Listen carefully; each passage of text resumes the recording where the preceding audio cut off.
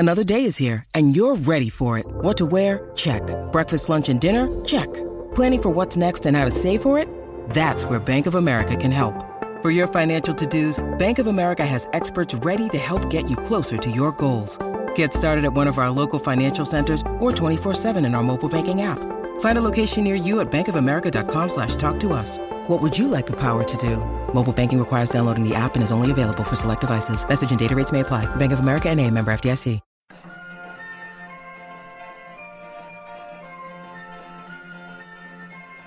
The Unholy Trinity Podcast.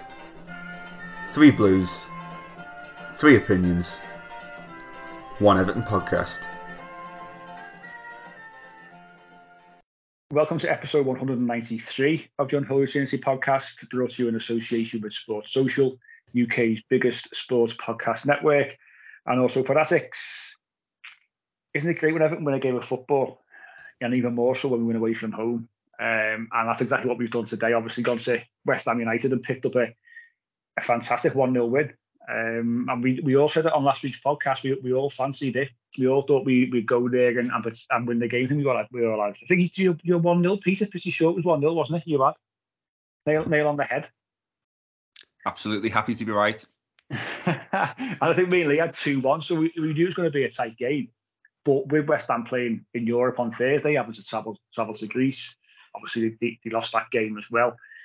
Fatigue is always a factor, especially when you're travelling. And Everton have taken full advantage and got a priceless win away from home. And it's great to see that, you know, it keeps us moving up the table a little bit on goal difference, yes, but it puts a big gap, and it sounds terrible, but it puts a big gap between us and the bottom 3, which is the first obviously target this season is to stay away from there. But joining me and Peter's obviously friend of the show, the fourth wheel of the podcast is Phil Haywood. But Phil, you know, we've got to start on the unfortunately the sad events that have hit the club this week with the death of Chairman Bill Kenwright. We saw at today's game against West Ham that there was tributes there. There was obviously a minute's applause, and West Ham put a wreath on the seat that Bill Kenwright would have occupied if he had been there. So it's been a difficult week, hasn't it, for the club with the death of the chairman. We know what's gone on in recent times. Of course, we know it's the back end of his time. The chairman has been a very negative one, unfortunately. But obviously a terrible loss for his family, friends, and the club, the players, and the manager as well. Yeah, massively. I think been very classy across the football world, really. Like you said, Mike, you know, we've had a lot of negativity the last couple of years, and obviously, you know, the fans have been up in arms about where the direction of the club and where it's going. But you know, you can't forget some of the times we had under like David Moyes with the partnership of Bill Kenwright and Moyes were, and obviously we got some European nights and we got some, you know, top 6, top 4 finishes, and he seemed to have a lot of fans from basically around the football world, which were mourning his death. And rightly so, Pete, wasn't it? You know, in terms of the reaction, like Phil has mentioned there, there's a lot of respect for Bill Kenwright within the world of football, especially within, I think, the Premier League. A lot of the, you know, the people who've worked at other clubs for many years have got a working relationship with him, and we've seen the reaction from current players, ex-players of Everton Football Club. He certainly meant a lot to those people, didn't he? And the tributes this week we've seen obviously from Seamus Coleman, the manager, Dominic Calvert-Lewin spoke before the game and after the game. They've all been keen to express their gratitude to how he's been with them as people, as humans, and it's, I think that, you know, today a lot of the interviews post-match have dedicated that win to Bill Kenwright, which shows that the highest esteem he was held in within the bars of a football club. Definitely, I think, like Phil said, that, you know, the words are class and respect. I think, particularly from the world of sport, and it speaks dividends, doesn't it? That I think a lot of people have come out and prompted to, you know, to kind of share their condolences and their experiences of Bill Kenwright as a person. I know we all spoke privately about kind of Marco Silva's comments, and how well he spoke about his time at the club and his relationship with Bill Kenwright. And I think really, Mike, you know, we were talking a few days ago, and you put it perfectly, really, that the last few years have probably affected the way that maybe some fans have responded to Bill Kenwright and, you know, to the news that he's died. But I think we all need to see his time in context, don't we? And I think we all need to remember him as the man who loved Everton, and to see that as such a big feature of who he was. And I think it's important he's remembered in that way. Correct, and obviously Evertonians will have the chance to show their respect on Wednesday night when we face Burnley in the Carabao Cup at Goodison Park, the first time we will have played at home since the death of Bill Kenwright. So it goes out saying, obviously, our thoughts and prayers are with his family and friends. I'm sure come Wednesday night at Goodison Park, there'll be a very respectful atmosphere and an atmosphere of reflection. But it was almost fitting today, Phil, and obviously we played against a David Moyes side, and we played in a manner that was almost befitting of a David Moyes Everton performance. You know, Sean Dyche, as we've seen in recent times, our away form has really picked up. I think that's 15 points he's picked up away from home since he's come into the club, which, when we look back at previous managers in recent years and how poor our away form has been under them, you know, he really seems to have found a recipe, doesn't he, Sean Dyche, for us to be effective, for us to be efficient, and go away from home and be a real problem for many sides. And today is another example of that. 100%, Mike. I listened to the interviews after the game, and that's the first time West Ham haven't scored at home in the calendar year 2023, which is massive. All West Ham's problems with size and skill, and they've got. So I know they've been on a bit of a poor form of conceding goals of late, but you know, I didn't realise that's the first time they haven't scored in the calendar year at the London Stadium. No, it was very much a dogged performance, as in, like, all stuck together, all were quite narrow, kept the gaps between defence and midfield to forward quite narrow, where West Ham couldn't really play around us. So it had to be either a great ball in, or if they did get past Mikalenko, you had Branthwaite there. If they got past out wide on the other side, you had Tarkowski there, or you had Onana. I thought was terrific. And like you said, the way we countered with Dyche being at the club, the away games, we soak it in. And then what I found really impressive is we do break with numbers, albeit I think it's very slow, if I'm going to be super negative, and we do pick sometimes the wrong option, the final ball. But, you know, the desire to get forward and the desire to put numbers forward is very impressive, actually.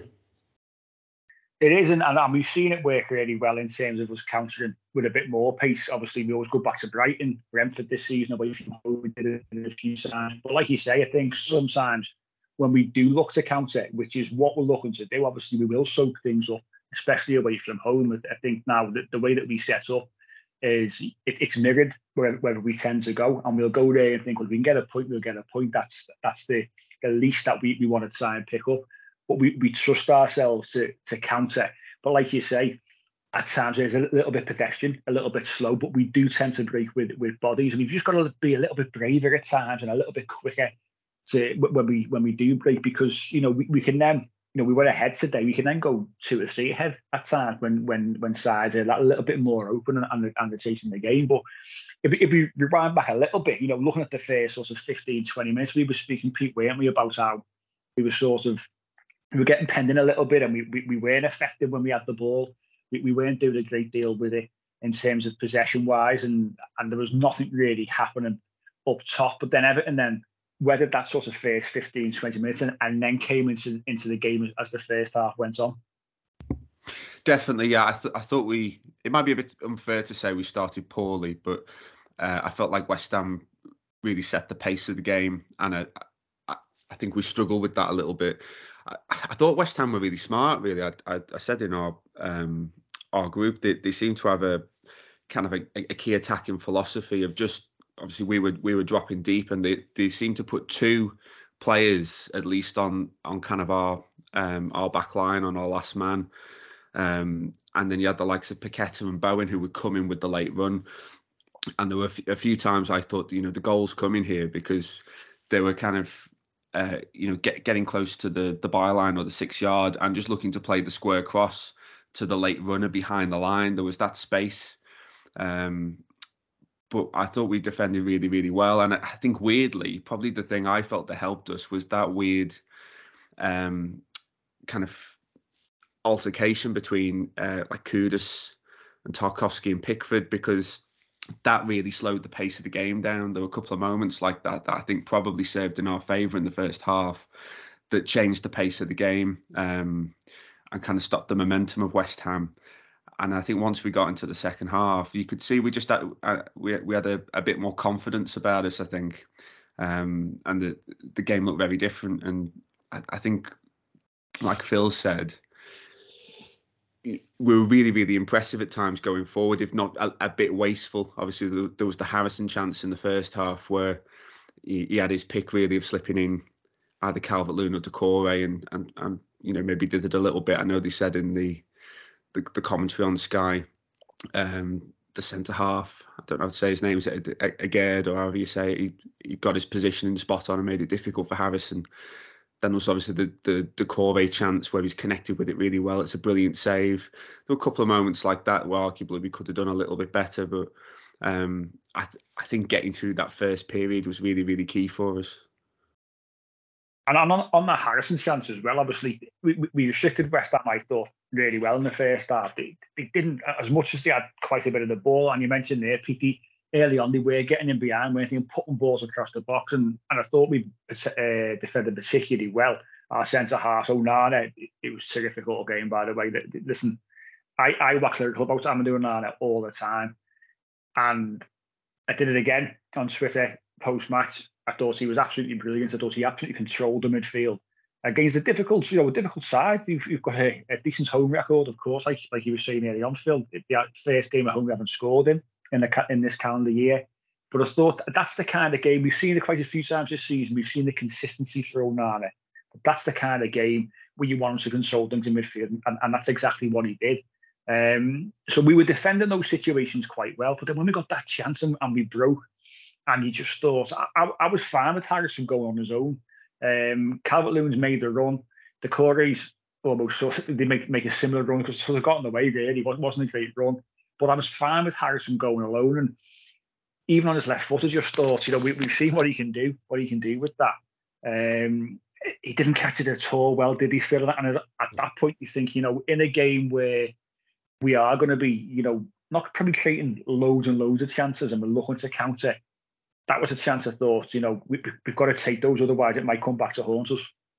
Massively, mate, especially any away game in this league, you can be punished straight away. And I think of the opportunities we have created away from home, and certainly today, you've got to put one or two away, or at least test the keeper just to take the pressure off the back line, because for a fact, I always say you've got to score when you're on top. And there was times where, all right, like you said, the first 20 minutes we soaked it up a little bit, but when you get opportunities, you have to take them, because you don't get many set plays away from home or breakaways. And it just takes that little bit of pressure off the back line, because, like we were talking about before, West Ham, they're a decent side, in all fairness. I think they'll be up in the top 10 again, in all fairness. I think he's got them organised, and they've got goals from all over the place. It just, like you said, Meg, I've got no issue with Harrison going alone. I just think if you are, because there are other options, you've got to do better in those areas. But no, you'd be worried if you weren't getting them. Do you know what I mean? And the lad, if he scores that top bin, you're all over him. So you can't really complain if he misses as well, kind of thing. No, of course. And, the fact that we broke again, you mentioned earlier on, we do break in numbers. We will go with more than just one person who then finds themselves isolated. But that's why it's so important when we're getting in those areas. Let's take our chances. But it came, and when it came, Pete, what a goal it was. Listen, from Branthwaite's tackle where he poleaxes the West Ham player. I know they went back to look at that, by the way, but it's a great tackle. It's just a great tackle. He the concerns around Branthwaite before he was given his chance, understandable concerns, by the way, the fact that he's gone away to a much slower league in terms of Holland, but he went away and he consistently played. He also won a trophy, and they wanted to sign him. So you know what you're going to get. I've said it time and again, it brings balance to our two centre halves, a right footer and a left footer. It's a great tackle. We did it all game, and the one he got pulled for on Antonio in the second half was ridiculous, by the way. It's just a fantastic tackle. And we've seen him do it time and again, but he wins it. And then from there, it's Calvert-Lewin, it's Calvert-Lewin, Harrison, back to Calvert-Lewin. And Pete, that's prime Dominic Calvert-Lewin. That little touch, that little shift away, which was lovely, wasn't it? Created that little half a yard, gets his shot away quickly. He said himself after the game, he knew today he wasn't going to get loads and loads of chances. He was going to be a little bit frustrated and isolated, maybe. But that's what we've come to expect from Calvert-Lewin when he's fully fit. Having obviously now so many games consecutively, and he's playing week in, week out. What a finish! And like I say, that's what we want to see Dominic Calvert-Lewin doing week in, week out, isn't it? Yeah, it was a brilliant goal. I was absolutely chuffed for him. I didn't think we were going to score from that position, to be honest. Like you say, Brandt was absolutely immense, and his positioning and his timing is just spot on, and he's so consistent with it as well. I think for such a young player. So hopefully his trajectory continues. But yeah, really commanding. Wins the ball just inside the West Ham half. Comes through to Harrison. Lovely little exchange between him and Calvert-Lewin. And it's like a little Cruyff, isn't it? Or almost a half Cruyff. Just a wrong-footed defender. And then I don't think he even needed to take a look, did he? He knew where the goal was. He knew what shot to play. And it's an absolutely brilliant finish. And I'm really, really pleased for him because he looks fit and sharp, doesn't he? And I think he was on for, was it about 85 minutes? So, he's essentially played the full game, but he looks like the Dominic Calvert-Lewin of old. And I'm thrilled for him, on a personal level for him as a player, but it's brilliant news for Everton. Because I think the last 2 seasons have shown just how reliant we are on him. And I think there was probably a point in time where most Evertonians thought that we might not be able to see him again, or certainly not, anywhere near this kind of level of form and fitness. So it's absolutely brilliant, and it's definitely something to be celebrated. Do you know his goal was that good? And like you said, prime Calvert-Lewin, boys. Like, I think for the Decore chance where he flicks that down, that was just as good as his goal for me. Where he's gone up halfway line, flicked it on. Decore ran through, and it was a great save. He took it early, but like you said, that is prime Calvert-Lewin. Like he can play off his left, he can play in the air, he can bring it on his chest. I thought he's frightening, and he just, when you're at the game or you're watching it, you don't feel like, oof, he's going to pull up here. He just looks fit, doesn't he? I think that's really key, isn't it? Because when he was coming back to fitness over the last 18 months, 2 years or so, and we'd be getting back, and we almost in the back of our minds knew he's being rushed back here, hasn't he? Because we need him. And you're always thinking, when he does slide in or when he does jump, when he lands, what's going to happen? And I saw a couple of times today where he was sliding in and trying to nip the ball, wasn't he? He was about 2 or 3 times. And previously, I'd think, don't do that, just let it go. But this seems, I don't want to tempt fate. Listen, I just don't want to tempt fate. But the fact that he's been able to string a fair few games together now and look stronger by the week, he's come back. He scored 4 goals now, which is a terrific return. It's the Dominic Calvert-Lewin that we all know and love, isn't it? That we saw under Ancelotti. Obviously different manager. It was a bit different then, obviously, with Richarlison quite often in and around Calvert-Lewin. But he leads the line really well. When you see there that little flick at it for Decore, the way that he leads that, it's a lovely little touch on. So we did it a couple of times, winning the ball in the air against, Kurt Zouma, we know how good Kurt Zouma is, and I thought he did well against him. He held the ball up well, as he does. And like you say, I think mentally, never mind mentally for us as fans, mentally for Dominic Calvert-Lewin, for him to know in his head now, listen, I'm recovered here. Physically, I'm recovered, and mentally. So he's not worrying about overexerting himself. We said it on previous podcasts in recent weeks. The manager deserves immense credit for basically nursing Dominic Calvert-Lewin back to health, because he's gone about things the right way. And obviously on the BBC podcast, nothing will be the same. A lot of obviously discussions around that with the manager, and he says, he had to get him back, he had to get him right, and Calvert-Lewin thanked him for that. And quite often in press conferences, you think back, and it was getting boring for the manager. I think every single week people saying, how far is Dominic Calvert-Lewin away from getting fit? When's he going to be back? Just because we're in such a state, and because we thought relegation was almost inevitable, we were looking for a hero. And the manager was probably getting bored of it. And he knew in his head, he's not coming back until he's ready physically, he's ready mentally.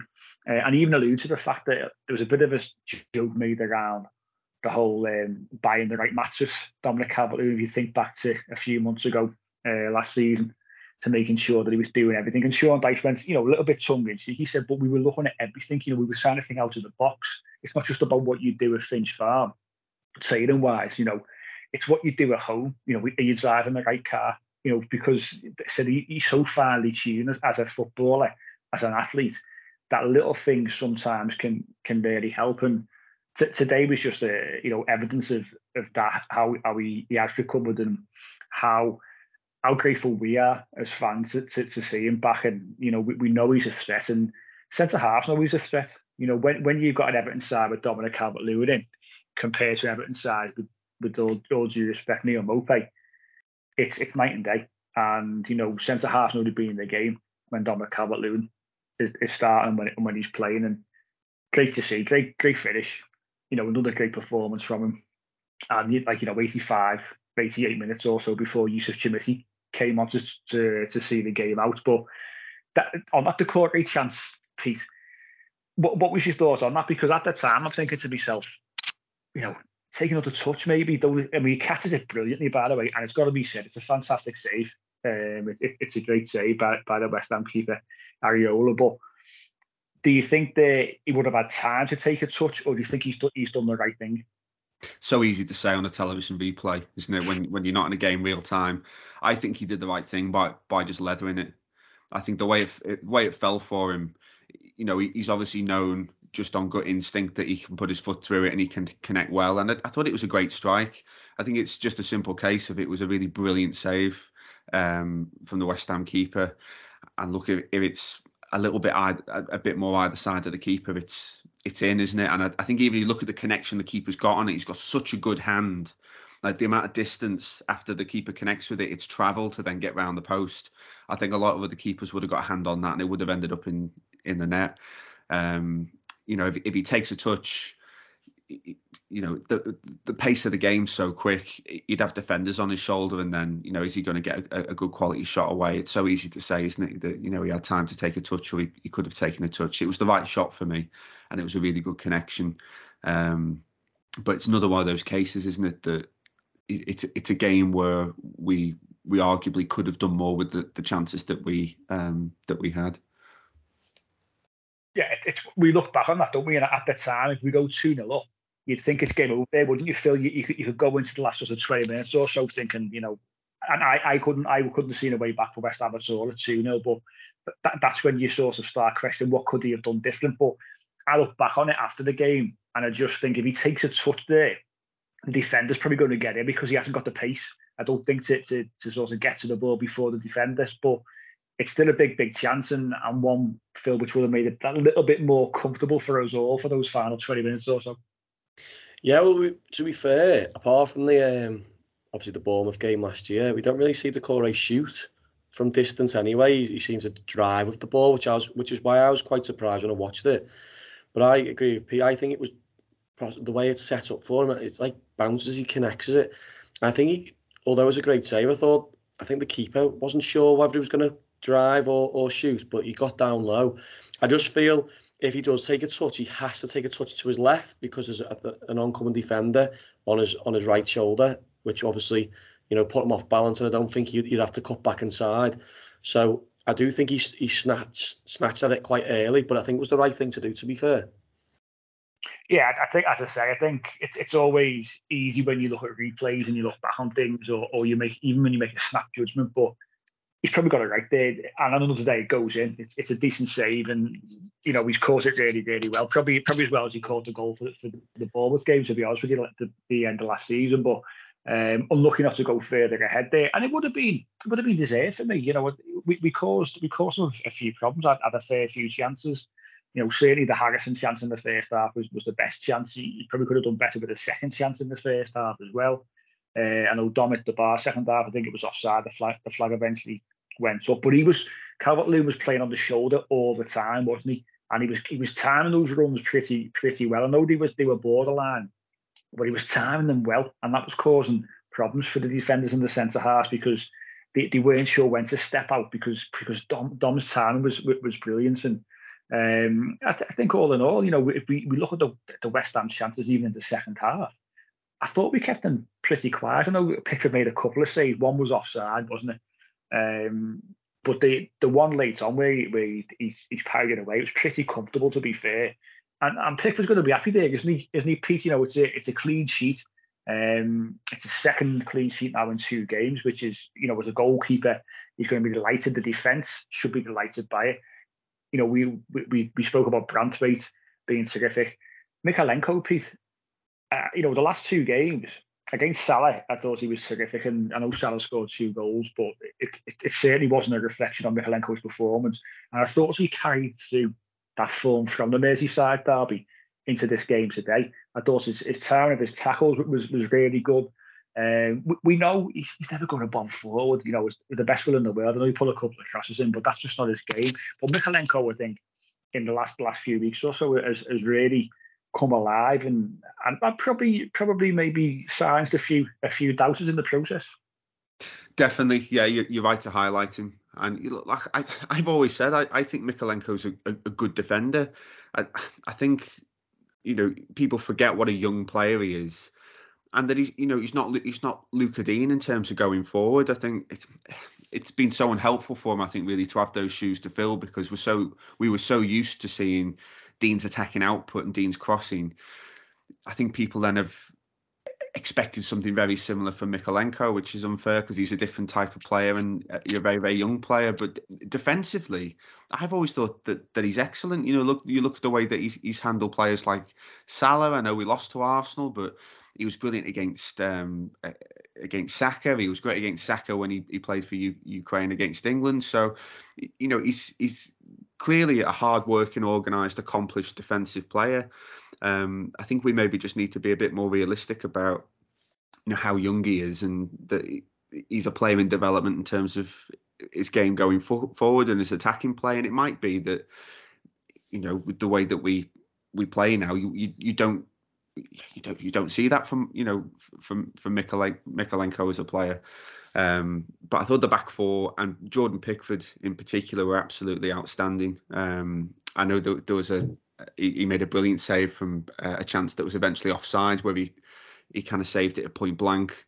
But I thought he was really accomplished, and there was a moment in the game, I think after the Kudus incident, the commentary highlighted on Sky, where maybe he was at risk of losing his cool a little bit. I think he maybe a bit hastily tried to play a quick kick after picking up the ball, and I don't know whether Sean Dyche had kind of shouted something at him to slow down or calm it down a bit, and you could see him gesticulating. But I thought he did well to manage himself after that, because I think maybe 2 or 3 years ago, it could have been one of those games where Pickford goes on to make a mistake that then gets really kind of highlighted and everybody focuses on it and blows it up out of proportion. So I think we often say on this podcast, you know, when Pickford has a quieter game and does everything well, you know, gets a clean sheet, it's really important to highlight that as well, because I thought he was really excellent today. Yeah, we know, don't we, that Jordan Pickford can be an emotional beast, can't he? And we've seen him over the years. We know, obviously, he brought in a sports therapist and, you know, sat down with them and spent quite a bit of time under Carlo Ancelotti when Carlo brought in Olsen, didn't he, for quite a few games. And it's sort of really settled him down, and we know how important Jordan Pickford is for us. And like I say, one of his quieter games, and what he had to do, he did well. You know, like you mentioned that save that was obviously eventually offside, but it's a great save, of course. And he's so important to us, and we know, you know, one of the key reasons why we survived in the last 2 seasons for me is down to the level of performance from Jordan Pickford. But Phil, before we finish off, obviously discussing the West Ham game, just on Vitaly Mykolenko, have you been impressed by him in the last 2 or 3 weeks or so? Is he somebody now who maybe we're starting to see, taking a bit of time, but now properly adapting to the English game? Massively, mate. Again, I think what you see is what you get with Mykolenko, like we've discussed. He's not going to bomb on. He's a 7, 8 out of 10 every week. In fairness, like you said, we Salah got 2 goals, but he did have a great game with him. I think what I've noticed as well, and I'd like to see now, is the back four that stays the back four. Like, I think they're all confident in each other. Like Mykolenko, again, not many people get past him, and if they do get past him, he does stop the cross, whether that goes out for a corner or whatever. And again, they got Branthwaite. Again, the balance there, left-footed centre half, left back with left foot, rather than playing Young there or whoever. Coleman from years gone by has played there, but no, I do think, and I think the players. I reckon his nickname probably is Mr. Consistent, but in the training ground, because I just think like he doesn't try things he can't do. You'll head it, you'll kick it, you'll play it, you'll keep it short. If he has to go long, he'll go long. And I think, to say Saka and Salah are probably the 2 best wide men in the league, and he's had the last 2 or 3 games against them each. Whether it's international or domestic, he's been outstanding. I think a lot of people like playing with him, whether that's a McNeil in front of him or a Branthwaite alongside him. I think they like to play with him because, like you said, he's steady Eddie, isn't he? He's a 7, 8 out of 10 every week. There's not many games in recent games, maybe in his last 20, 30 games, where you think, oh, he had a nightmare there, personally. I think if he has a nightmare, the whole team has a nightmare. It's not just him particularly. I think he's been an unsung hero, let's say. I'll class him as. I think you're right, and I think that left-hand side of defence now, if you include Branthwaite and Mykolenko, it's, we know Branthwaite has come and done really well, but it starts to bring a real solidity to the team, and with McNeil in front, I mean, Sean Dyche must be delighted because we know he likes, defensively is the first thing that he looks at. We've got to be resilient, we've got to be effective and efficient defensively, and that's what that left-hand side, is becoming. And looking at obviously the other side now, we said last week about Patterson now taking his chance. I thought he played well today. Started a little bit ropey, got beaten a couple of times, but I thought he grew into the game, and he needs games. Like Mykolenko needed games to obviously cement his place. So does Patterson, and there's no reason why for me now he should be getting taken out. Obviously, Seamus Coleman, he's close. He's very, very close. We may see him on Wednesday, possibly, but I think Nathan Patterson deserves his run there. And we're starting to get, when you can have the same group of players playing week in, week out, whether it be defensively, in midfield, in attacking areas, I think it really helps the side, on the whole to gel together. I was just to say a couple of years ago, Mike, I said with Pickford, I said he didn't know who was centre-half partners were. It was Michael Keane one week, Holgate, Godfrey, whoever it was, Tarkowski. I think as well, in front of him, you've got I think he knows now that, McNeil plays on the left, James Garner, is a shoe-in. You've got Jack Harrison on the right, where you see Garner Gay, he's finding it hard to get back in. You're seeing Dan Juma finding it hard to get in the team. Where last, maybe 2 or 3 weeks, it's been the same since Villa away, maybe in the Cup. It's been the same kind of starting team, or, we had the home game after that, and then where Jack Harrison scored that great goal, Bournemouth. And even in the derby, it was the same kind of team where it's not been tinkered around, where quite potentially that could happen Wednesday night. You're right, and it's a perfect segue into Wednesday night and whether we are going to make changes, because obviously the Carabao Cup is our next game at home against Burnley, and we're going to discuss that after this short break. Welcome back to the second part of today's Unholy Trinity podcast as we look ahead to the visit of Burnley to Goodison Park, Carabao Cup action. And it's going to be a game now which we can go into quite relaxed. The angst of the Premier League. We've won 2 out of the last 3. We've won 4 out of the last 6 in all competitions, which is a fantastic return, by the way. And should have really been better, if we're being honest. With that Luton game, a real blip on out of those last 6 games. But the Burnley game, it, in my mind, after the full-time whistle today, I just felt we can go there now, and it's a free hit for everybody. We should be relaxed, but I do think, Pete, we are going to see not loads of changes because the manager does take this competition seriously. You know, Jordan Pickford always seems to start in it, which is always, I think, a key sign that the manager wants to do something in this competition. You know, we've seen over the years how many times has the goalkeeper being changed, but I fully expect Jordan Pickford to start. But there are going to be questions elsewhere. You know, when we look at managing players and, you know, managing the performance and the how much strain they put on the body, Dominic Calvert-Lewin probably one example.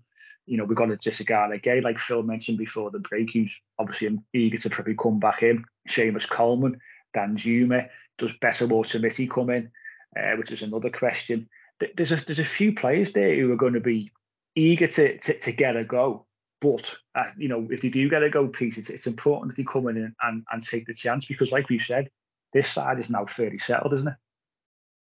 Definitely, yeah, and I think you're right. I think potentially we might see either an unchanged back four or potentially just a single change, maybe a right back for the game. And yeah, of course, it's important to try and stay in the competition and to have a little bit of a cup run and be competitive. But I also think it's really important to keep your winning momentum and. For me, that's probably something that's going to be firmly in Sean Dyche's mind. I would like to see changes further up the pitch. I think it's an opportunity for Beto and Chimiti to prove themselves and grow their confidence a little bit. Dan Juma as well.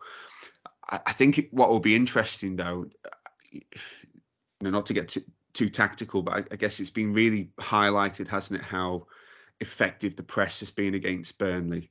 And I think whoever does come in, if changes are made, like you said, they're going to have to really, really be up for it. They're going to have to be organised. They're going to have to work because probably the success of our approach to the game is going to depend so much on work rate and fitness and consistency and organisation. And that's always the risk, isn't it, when you change an established system or what we're now starting to see in a crystallised kind of team and setup.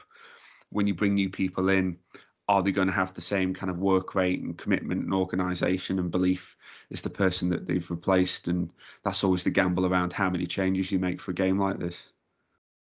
You'd like to think, wouldn't you, that you know the players you have been watching on from the sideline, obviously the manager didn't really use a substitute bench today against West Ham, but those players must be looking and thinking, you know, I'm dying to get on there and show what I'm worth. And you know, players who were starting not too long ago, you know, Dan Zuma.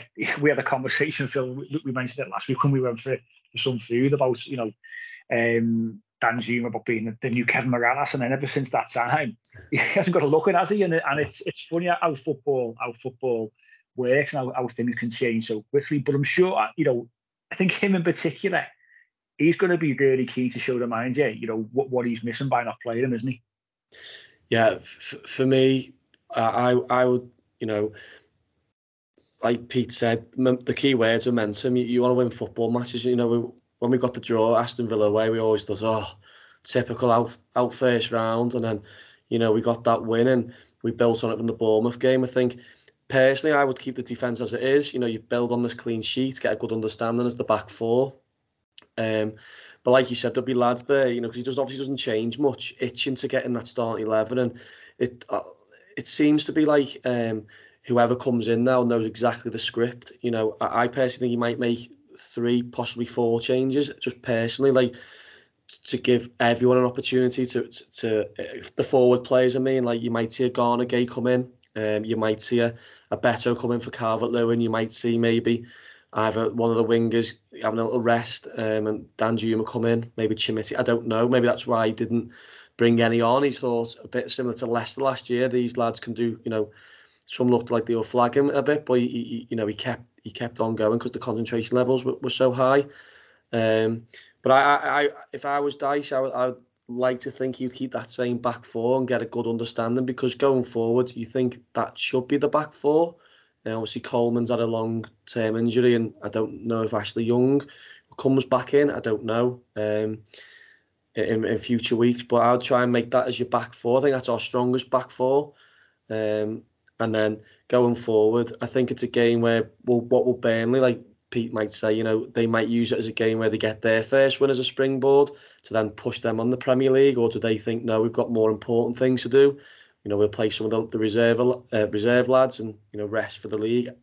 It's hard to tell, really, but I think West Ham away is a difficult place to go, and you need to, like Pete said, you need to keep that momentum going, and then that takes you on to the next game against Brighton at home, who don't seem to be, flying at the moment. So I'll be as strong as you can, but I do think he's got these lads in the wings, like your Danjumas, your Garners, your Betos, itching to get involved. Which is exactly the situation that we've strived for, haven't we, for quite a while now. We know the struggles we had at the back end of last season, where we were just fitting players in just to play a position that was not so much alien to them, but it certainly wasn't the preferred position.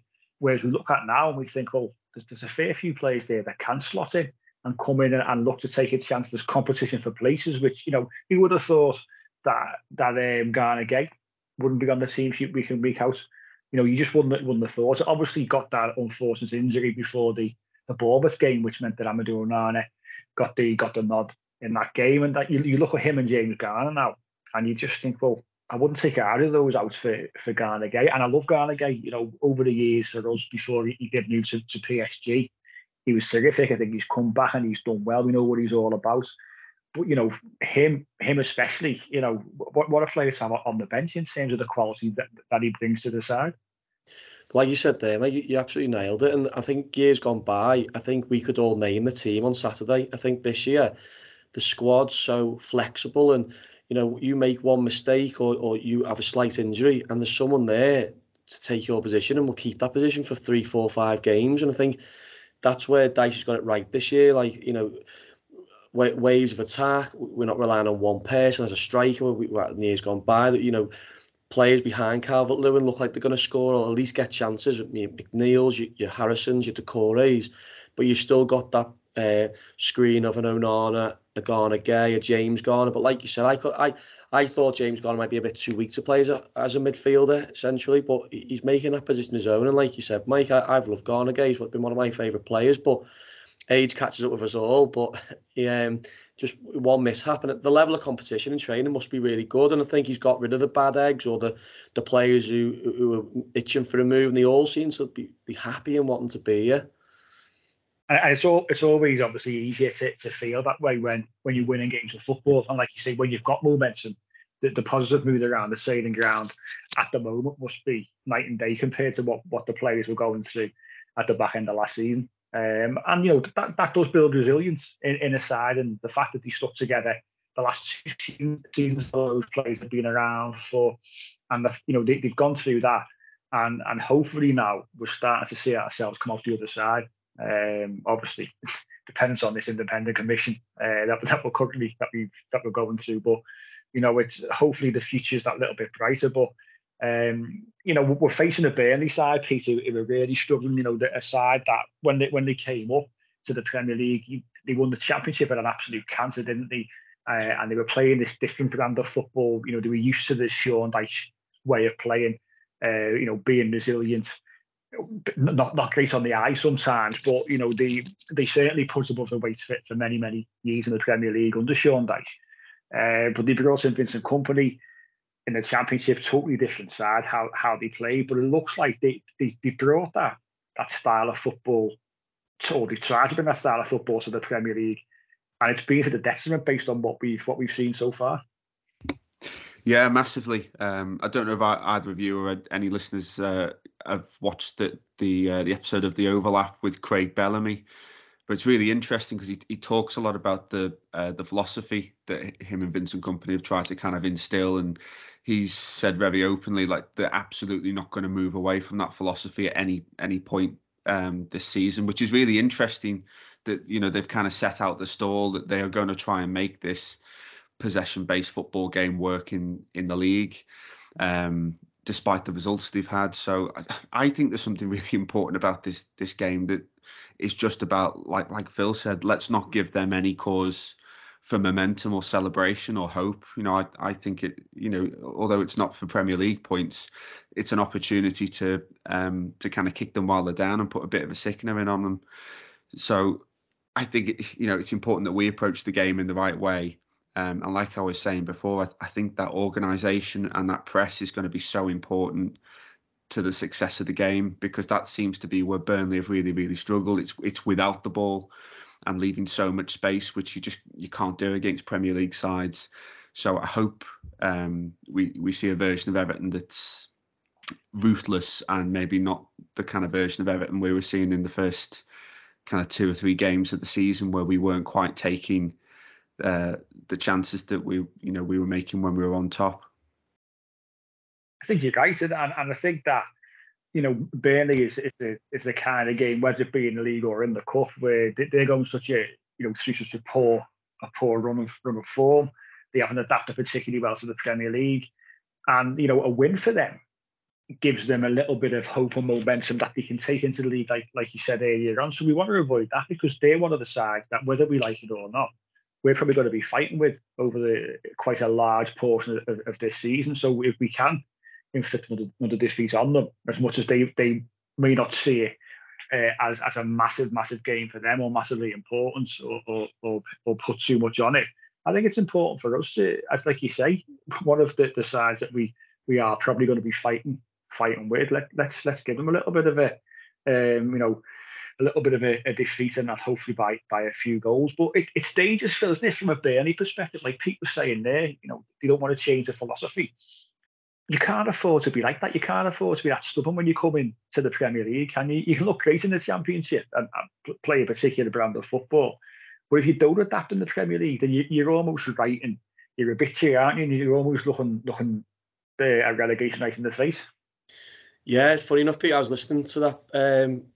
It was like the overlap with Craig Bellamy last night, actually, and he was saying, Gary Neville was asking the questions, and he said, so you're not going to buy a 6'5" forward in January? And he just said no. He said because Forest had to change, didn't they? They had signed a lot of players, and they had to end up going long ball and make their home ground a fortress. And Bellamy was saying they're not bothered or that worried about being on the ball because they're that confident. They were more bothered about what they do off the ball, and the gaps are too big. That's what he was kind of leaning towards. So I think it'd be very stubborn, and especially for Vincent Kompany. He knows the league, and Bellamy does, and I know he's been to Anderlecht and things like that. But I'd be, it's quite naive if that's what they're going to do, because they just get swallowed up. They will just get swallowed up by everyone, and even the teams down there, near the bottom. I'll be very surprised if he doesn't change his approach. Yeah, so would I. I think sometimes, these sound bites are great, aren't they? But these are the kind of things that, sometimes you put out as a bit of a red herring. But if they do stick to that, then for me, yeah, they're going to stay relegation in the face. They just can't afford to do that, because, like we saw with Bournemouth at Goodison Park a few weeks ago, the manager wants them to play a particular way, and they were persistent with this playing out from the back. But unless you've got the quality of player to do that, especially when you're at the bottom end of the table, it's just not going to work, is it? So it does take time. You can always go back to your philosophy and your brand of football, and still be obviously trying to influence things in that way and get the players used to it. But you still got to be, as a manager, you still got to show signs that you will adapt to the situation, and you're not going to sit there and just be stubborn just because that's how you believe football should be played. Well, we've had it with us. Lampard, he tried to play out from the back, and he openly said, I need to change, and it wasn't his kind of style, but he had to do it for the good of keeping the club up and trying to grind out results. And in the end, we don't like going on about them seasons, but we managed to stay up. And obviously, like I mentioned before, Forest did exactly the same, and obviously their home record is probably one of the best outside the top four. So it'd be very naive if he did stick to that, because I think he's staring relegation in the face. He is, and we'll see obviously how that plays out, because obviously, as I say, they're going to be in and around those positions as we will probably be. So we'll keep a close eye on that. But hopefully, you do try and play open, expansive football and stick to the way that they want to play, and that would be to our benefit on Wednesday night. But let's finish off if we can with a round of predictions. Phil, what do you think? Wednesday under the lights at Goodison Park? I'm going to go with, and the reason being, I think it'll be a very special, poignant evening. I think everyone's itching to get to Goodison Park, actually. I think it's one of the most special places to be under the lights, but I just think it's got something, there'll be a big ceremony at the start with Kenwright, and I actually think the atmosphere will be very good, actually. I think you might hear a bit of a roar in the stadium. a bit like when we played them in Townsend, scored that screamer. I think there'll be something on it. Obviously, getting through to the next round of the Cup. And I do think he'll make change, and I think it'll benefit us. I think it'll be 3-1 Everton. I think we'll get at them first 20 minutes, score a goal, and then they'll have to come out on us and they leave gaps at the back. 3-1. A bold prediction. It's amazing what a couple of wins can do for you, isn't it, in terms of your optimism. Pete, do you share the same kind of optimism? I do. You've taken my prediction off me. I was going to say 3-1 as well, because I think Burnley will score. I think with it being a cup tie, and I think with the way they play on the ball, but I just think, particularly playing them at Goodison, tight pitch, I think we'll get at them, we'll press them, and I think we're going to get chances, and let's hope we make the most of them. So yeah, 3-1 Blues. I'm going to go for a 2-0 Everton. I do think we'll get through, and through to a quarter final. Anything can happen when you get through to the latter stages of any cup competition. So I do see us getting through it. I think we mentioned momentum being key. We're in decent form. The confidence seems to be flowing through the side. Whether it be defensively or the belief that we can score goals. How long have we gone over 7 years being unconvinced by the fact that we can go out and score goals? There certainly seems to be a bit more resilience in this side. So I'm going to say 2-0. And we'll sail through to the quarterfinals. And what you say, Phil, will be quite a poignant affair. Goodison Park on Wednesday. It's sold out. Unsurprising. It's sold out. Expect nothing less from Everton fans. But yeah, hopefully we do get ourselves through. And then obviously Brighton comes to Goodison Park on Saturday. So like you were saying, not in the best of form, Brighton. Drew against Fulham today, 1-1 at home, which is a bit of a surprise. So certainly looking ahead to that game, let's keep the momentum going. But that's us for today. Great to always record after a win, of course, and an away win at that. So Everton eventually now looking like we're starting to climb the table a little bit, pulling away from that bottom three, which is always nice. So we'll catch you ourselves next week to look back on next weekend, look back on the Brighton game and look back on the Burnley game in midweek. So we will catch you then.